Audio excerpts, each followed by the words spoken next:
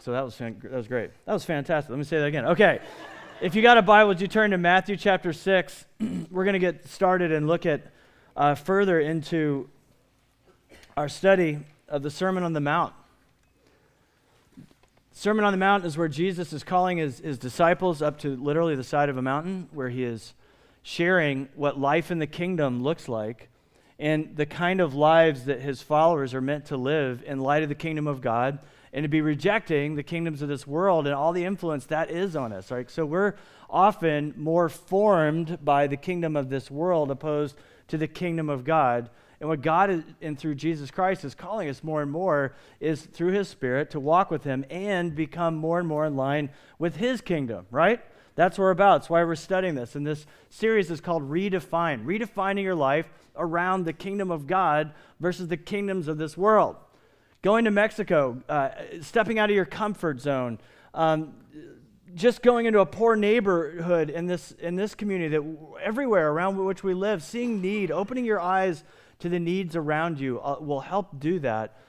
But we're going to go to the Word this morning and look at Matthew 6, 1 through 8. It's in your bulletin. If you got a Bible, turn there, and then verses 16 through 18 also. Jesus says this: "Beware of practicing your righteousness before other people in order to be seen by them, for then you will have no reward from your Father who's in heaven. Thus, when you give to the needy, sound no trumpet before you, as the hypocrites do in the synagogue and in the streets, that they may be praised by others. Truly I say to you, they have received their reward. But when you give to the needy, do not let your left hand know what your right hand is doing, so that your giving may be in secret, and your Father who sees in secret will reward you. And when you pray, you must not be like the hypocrites, for they love to stand and pray in the synagogues and at the street corners, that they may be seen by others. Truly I say to you, they have received their reward. But when you pray, go into your room, shut the door, and pray to your Father who's in secret. And your Father who sees in secret will reward you. And when you pray, do not heap up empty phrases as the Gentiles do, for they think that they will be heard for their many words. Do not be like them, for your Father who knows what you need before you ask him. Pray then like this." Then verse 16. "And when you fast, do not look gloomy like the hypocrites, for they disfigure their faces, that their fasting may be seen by others. Truly I say to you, they have received their reward. But when you fast, anoint your head and wash your face, that your fasting may not be seen by others, but by your Father who is in secret, and your Father who sees in secret will reward you." This is the word of the Lord. You guys, hypocrisy is so easy to see in other people. Hypocrisy is so easy to see in other people, and it's so difficult to see in yourself, which is ironic, because that is the definition of hypocrisy. Hypocrisy, it comes from the classical Greek word for actor, which means like to wear a mask, right? And to pretend to be somebody else. And that's fine in Hollywood. That's fine in a musical. It's fine, acting is a great art and is a gift from God. But when we live our lives with, symbolic masks, pretending to be somebody that we aren't actually, then that is a level of hypocrisy. Hypocrisy is the space between your public persona and your private person, and then the part is the pretending and your motive to be somebody that you actually aren't. There's a pastor in Michigan named Kevin DeYoung, and he says this: "The sin of hypocrisy is not that we are more messed up than we seem." I hope you know that. Hypocrisy is not believing in a high moral standard and yet still being messed up. That's true of all of us, right? Instead, it's this. It's the sin in using the appearance of your own goodness to cloak deeds of evil in your life. The sin is in thinking that who others think you are matters a great deal more than who God knows you to be. Point, though, this is just true. If you go to lunch today and you just stop somebody random at the restaurant and say, "What do you think of Christians?" Unless they are one, what they're going to tell you is three things. There's three descriptors. They are self, they're judgmental, and they're hypocrites. This truly is largely our reputation in this culture, and this should break our hearts. The fact that people think, when they think of followers of Jesus in this culture, they think that we're judgmental, that we're self-righteous, and that we're hypocrites should absolutely terrify us and break our hearts, because this is exactly the opposite of what the gospel, the good news of Jesus Christ, should produce in his followers. And I've got great news for you, though. If you're not a follower of Jesus yet and you hate hypocrisy and you hate the hypocrisy you see in Jesus' followers, I have great news. And if you're a Christian and you're tired of the hypocrisy, I have great news, because Jesus despises hypocrisy far more than you do. I promise you, far more. He despises it. And when he had this chance in the Sermon on the Mount to just lay a foundation for what life in the kingdom looks like, calling his people to a greater ethic of what love and kingdom living should be, he took on hypocrisy straight on. And the main point I want us to see this morning, usually I've got 3 or 4 points, but today it's really just one point that we're going to focus on all around the narrative of this text, and it's this: hypocrisy cannot long survive in a heart that's growing in the gospel. Oh, it can survive for a minute or two, because the truth is we're all hypocritical at some level. We all are. But the greater degree that you're living with the good news of Jesus Christ at the center of your heart and the center of your motivation, hypocrisy really just can't live there. And yet, this is the number one thing that we are described as in our culture. So I would say we have an enormous problem, friends, of living with the gospel at the core of our being as a church. And when I say that, I don't mean New Valley, because I just pound this stuff into you every day. And I want to say, as a community, I think you do live this out. But as we talk about the body of Christ in the United States today, there is this huge disconnect. If you live with the gospel at the centerpiece of your life, hypocrisy just cannot be bred there. It cannot live there. This disease, this bacteria, it just won't multiply there where gospel humility is being produced. And yet, this is the thing we're known by. So that tells me the church of Jesus Christ in this day and age is not living with the grace of God as the centerpiece of our lives.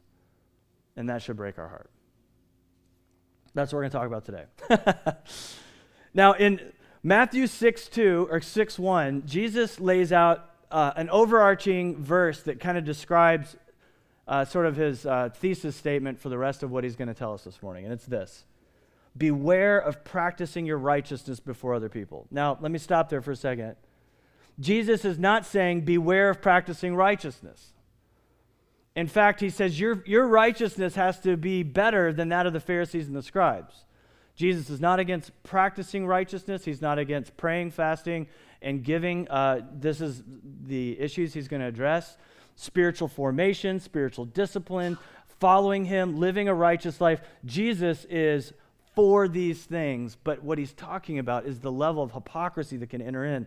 Beware of practicing your righteousness before other people. Why? In order to be seen by them, for then you will have no reward from your Father who's in heaven. Jesus says the difference between the hypocrite and the righteous person is all about the audience. It's who you're performing for.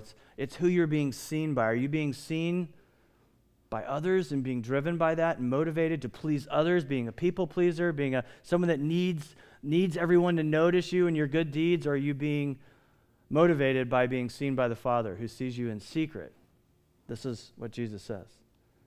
Now, he talks about giving, he talks about praying, and he talks about fasting as examples of practicing your righteousness before others. And he tells us, hey, don't do it this way. I want you to do it this way. And we're going to look at these verses and all three of these different issues side by side. And I want you to compare and contrast, but I want you to be good Bible students this morning. And I want you to listen for repeated phrases and words and ideas, okay? Because whenever you study any literature, particularly the scriptures, you want to think like, what's being repeated? What's being said? What is the emphasis here? In Matthew 6:2, he talks about giving.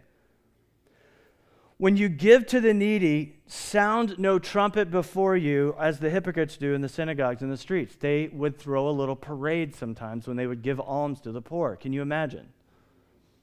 Like music's blaring, trumpets playing, pounding a drum, walking in the street saying like, we're going to do this, we're going to give to the poor, and you're wearing your religious garb, and it's definitely drawing attention to yourself, right? He says when you don't do that, they do that they may be praised by others.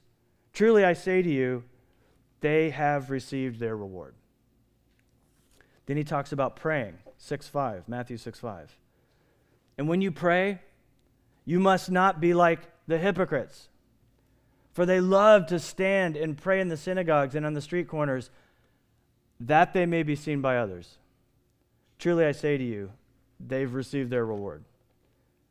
Matthew 6:16 about fasting. And when you fast, do not look gloomy like the hypocrites. They disfigure their faces. Jesus is using humor here. That their fasting may be seen by others. Truly I say to you, they have received their reward. That they may be seen by others. That they may be praised by others. They have received their reward. Jesus says, don't be like these hypocrites. They trumpet, and they do all this stuff in order to be praised by others. Don't be like the hypocrites, drawing attention to yourself when you pray in public, that they may be seen by others. Don't be like the hypocrites who look sad and hungry while they're fasting, like, oh, I'm fasting today, I'm starving. He said, no, like, anoint your face, and we don't do that today, but like, wear your best, put on your makeup, take a shower, shave, like, look good when you're fasting. Don't walk around going, I'm starving today, I'm not eating for Jesus today. He says, that does not please God. Do it in secret. The hypocrite gives praise and fasts in order to be praised and seen by others. This is the problem. It's their motive, wanting to be praised and seen by others. And is there a reward in that? Is there a reward in that? There is. Jesus says, yeah, there's a reward. You'll be praised by others, and you'll be seen by others, and that's your reward. That's it. God is not impressed, because hypocrites are pursuing righteous acts and reputation more than actual righteousness, which is a matter of the heart. Then he says this, okay, don't do that, but do this in Matthew 6:3 about giving. But when you give to the needy, do not let your left hand know what your right hand is doing. About praying, Matthew 6:6. And when you pray, go into your room, shut the door, and pray to your Father who's in secret, and your Father who sees in secret will reward you. And fasting, but when you fast, anoint your head, wash your face, that your fasting may not be seen by others, but your Father who is in secret, and your Father who sees in secret will reward you. Your right hand should keep a secret from your left hand. As your right hand is like building a house for the poor in Mexico, or the right hand is writing a check, like some good thing and for the poor or whatever, don't talk to your left hand about it. Like, hey, look what I'm doing. It's like, what's he saying? It's like, don't even talk to yourself about this. Keep a secret almost from yourself. And we do this, right? And it's, hey, I'm really being righteous right now, doing this good thing. And Jesus says, don't talk to others about it. Don't trumpet a horn to others, and don't even do it to yourself. Like, hey, aren't we being so righteous right now? Pray in your room with the door shut in secret. Put on your favorite clothes. Take a bath. Look nice. Don't talk about your fasting. Just do it in secret. This is what Jesus is saying. Now, I want to stop and pause just for a second and say, does this mean we should not pray in public, that we should not give at church, pass the plate? Does that mean we should not fast at all and let nobody know? I don't think that's Jesus' point. In fact, in the Sermon on the Mount, he said, let your good deeds shine as a light, like a city on the hill before others. What he's saying is this: it's your motive, man. What's driving you? Are you doing what you're doing to get praised and seen by other people, or are you mainly being motivated to please your Father who sees all things, public and private, and rewards you? Now, the righteous person gives and prays and fasts in secret in order to please and be seen by the Father alone, ultimately. It's an audience of one. It's Find for other people to praise you. Find for other people to notice. But ultimately, what's driving you? What is motivating? Are you a people pleaser? Are you being pleased? Are you being driven by pleasing the Father? Jesus says, be pleasing to the Father. And is there a reward in that? Yes, obviously. There's eternal reward in this. Maybe not in this life, but in the kingdom to come, there is great, great reward. And there's this phrase that he repeats 3 times. And your Father who sees in secret will reward you. And your Father who sees in secret will reward you. And your Father who sees in secret will reward you. Watch me, Daddy. Watch me, Daddy. If you're a parent, how many times have you heard that phrase? If you're watch me, Mommy, watch me, Daddy. But especially, I hear children say that constantly to their father, watch me, watch me. The other day, Tyson joined us at a baseball game for our son, and he had 2 of his little ones.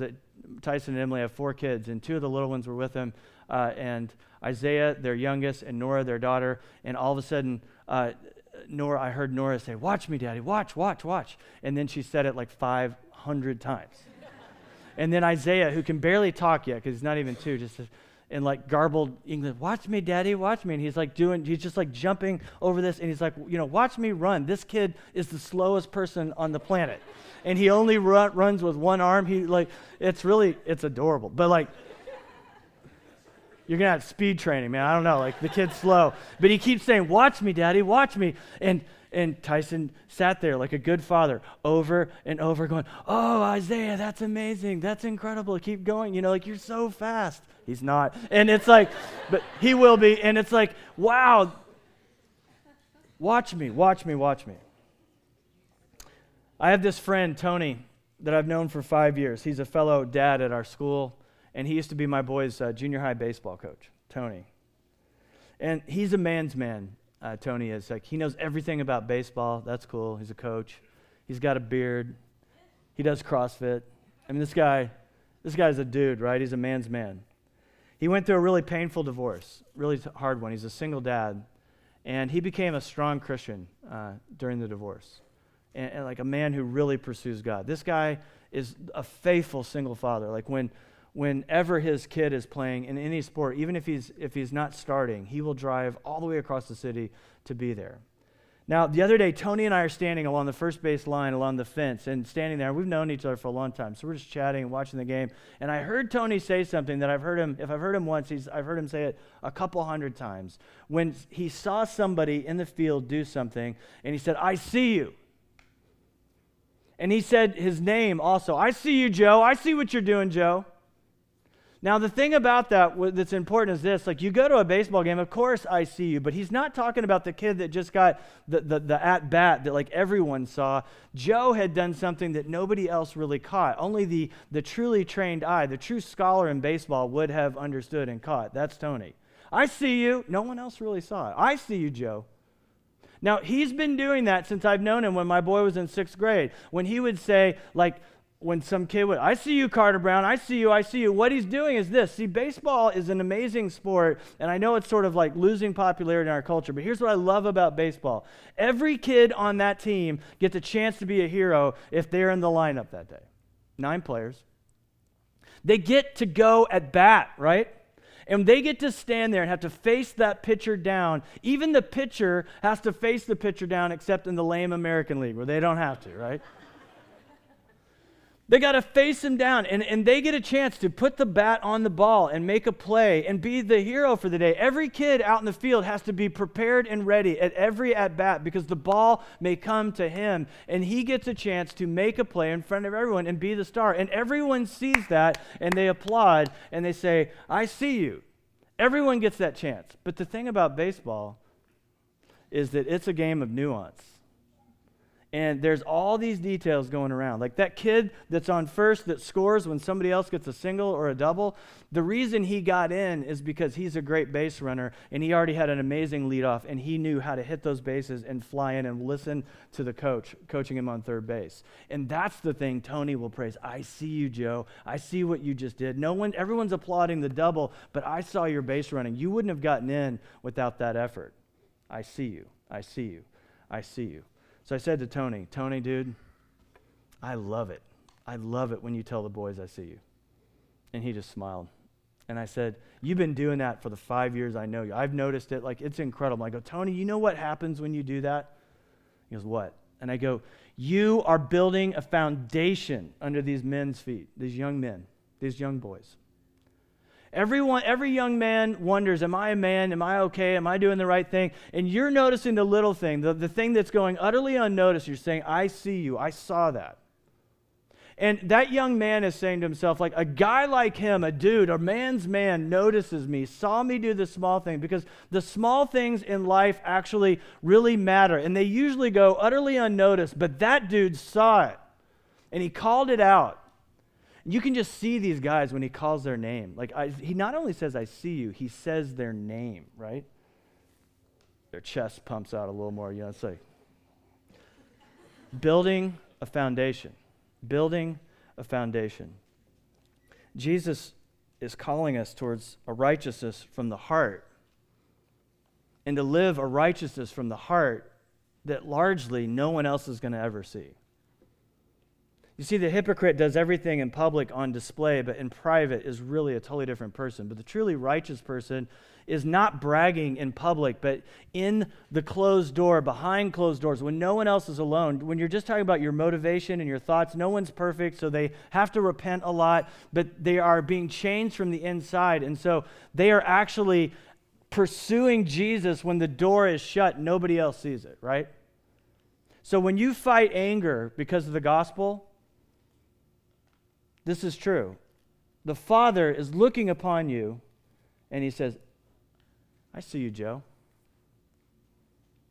When you fight lust because you've been convicted by this and you heard the Sermon on the Mount where it says, hey, if you have lust in your heart, you've already committed adultery, because an angry heart is a heart of murder and will lead you into places you should not go. It's a murderous, abusive heart. It will do danger to people. Like the angry heart, beware, because that's the motivational seed of your life.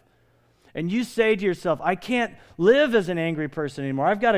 Because of the gospel, I've got to grow out of that. And the Father says, I see you choosing not to take that second look of lust, even though that's totally how you're bent and you would normally. I see you not going there on that website, even though you've been there before. I see you. Because of the gospel, I see you. When you decide to forgive someone, when you pursue a life for others, when you're poor in spirit and humble at heart, when we forgive someone from the heart, no one else may see it, but the Father says, I see you. When you're faithful to your spouse year after year, when you choose not to hate your enemy, even though they've slandered you, cursed you, said awful things about you, maybe even done abuse to you, and you choose to forgive them in spite of all that, the Father says, I see you. And we get this wrong-headed perspective in our hearts that when the Father sees us, all he sees is our sin and our brokenness. And he says, I see you, but I see how guilty you are. I see how shameful you are. You know, we have no trouble believing that the Father sees us, but does he really say, I see you and I love you. I see you and I know your name. I see you, Scott. I see you, Joe. I see you, Cindy. I see you, Emma. I see you and I call you out by name and I am encouraging you. I see you and I love you. Of course he sees all the problems too and all the difficulties and all the brokenness, but does he see us, call us by name and say, I see you and I'm encouraged and I love you? He does, because of Jesus Christ and because of what God is doing in your life through the gospel.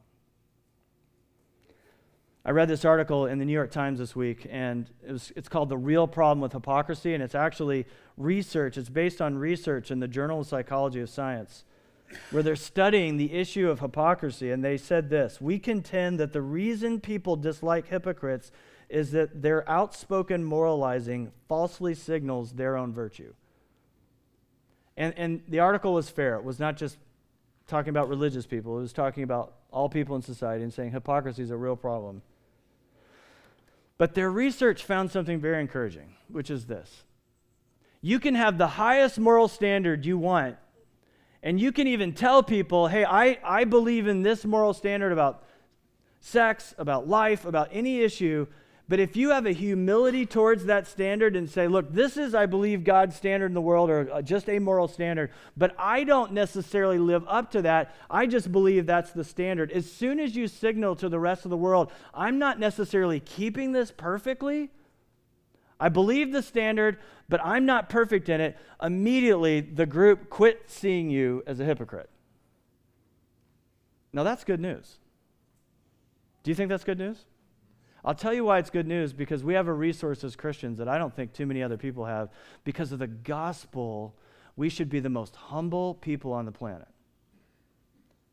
Not shameful, not guilt-ridden, the people that are driven by humility, the people who live out a sense of humility. This is how we can live. Why? It says in Romans 1:16, I'm not ashamed of the gospel. It's the power of God for salvation to everyone who believes, to the Jew first, to the Greek. For the righteousness of God is revealed from faith to faith, for it's written, the righteous shall live by faith. Our righteousness doesn't come from ourselves. Our righteousness, Martin Luther says, is an alien righteousness. It comes from outside of ourselves. Like, to become a Christian, you have to say this. Like, there's just some first steps to becoming a follower of Jesus. You have to admit and agree with God, starting in Genesis 3, that the wages of sin is death. It doesn't say it there, but they're kicked out of the garden. Death process begins. Surely you'll die if you eat this fruit, and they do. You agree with God, the wages of sin is death, and that's been my life.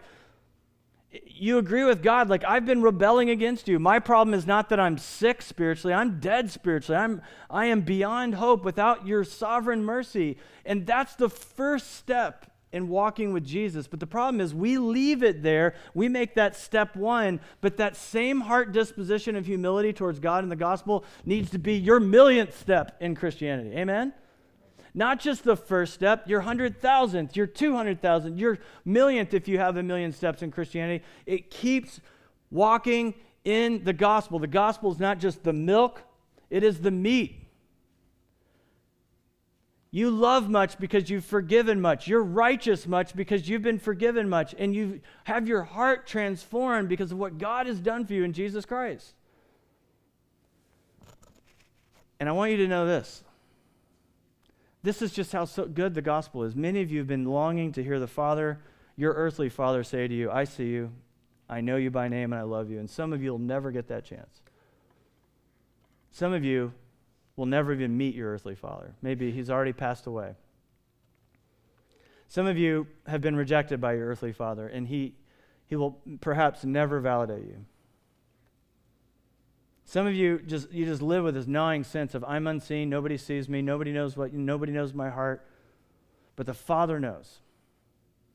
And you say, yeah, but I think when he sees me, all he sees is shame. All he sees is my sin. All he sees is my brokenness. I'm telling you, no. In Jesus Christ, the Father sees you, and he sees the righteousness of Jesus, and he sees what God has done, or sees what the Son has done for you, and he sees the robe of Jesus Christ's righteousness over you. We sing about the blood of Christ all the time, right? And I know that's kind of gross. We sing, there is a fountain filled with blood. But because of the shed blood of Jesus, our sins are forgiven. Romans 8:1, there's therefore now no condemnation for those who are in Christ Jesus. You have to walk in that, but here's the reality. Like when the Father sees you, he sees the righteousness of his Son. He smells the aroma of his Son. He sees the beauty of his Son, and he sees you through that lens. Not the lens of your brokenness and sin anymore. Why? You're now the adopted sons and daughters of God. Your standing before him is utterly changed. I am such an imperfect father, you guys. I am such an imperfect father. But there is really, honestly, nothing my boys could do that wouldn't make me love them. There's nothing. I may get disappointed. I may need to discipline them. I need to walk this way, not this way. But there's nothing that could cause my love for them to change, my heart for them to change. And if that's true of me, a sinful earthly father, how much more true is that of our Heavenly Father? And if you want to quit being a hypocrite, live in that. The Father sees you, and He sees it all, but He's loved you and embraced you because of His Son. And now the Father, in spite of your brokenness, in spite of your sin, in spite of the shame that's been committed against you and that you've committed others, He says, I see you and I love you and I'm for you. I see you, I see you, I see you. That can change you. That can destroy hypocrisy in your heart and your life. That can revolutionize the way the church is seen in America today. Are you tired of being labeled a hypocrite? I am. Because honestly, because the gospel, I don't think that's true of me anymore. I'm still a hypocrite a little bit. That's not what utterly describes me anymore, because that judgmental spirit is dying in me because of the gospel. It just is. One of the things I love to do is delay the moment between somebody meets me and hears that I'm a pastor. And it's not because I'm ashamed of being a pastor. I really like being a pastor. But I meet someone and I want to keep as long as possible. Minutes is great. A day or two is better, and weeks is even better. Why? Because as soon as they hear I'm a pastor, let alone a Christian, their first thing is like, okay, self-righteous hypocrite, right? I'm tired of that.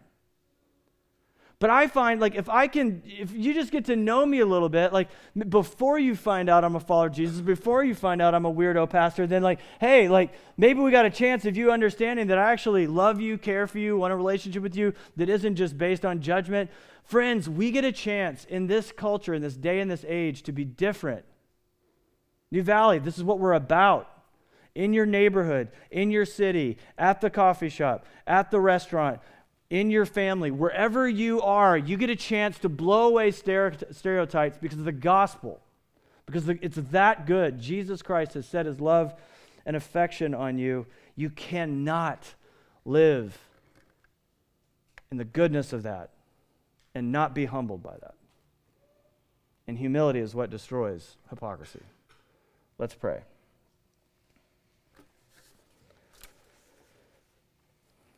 Father, we thank you, we praise you for Jesus, who was never hypocritical, who was perfectly righteous at all times, that just loved his neighbor perfectly and loved you with all of his heart, soul, mind, and strength.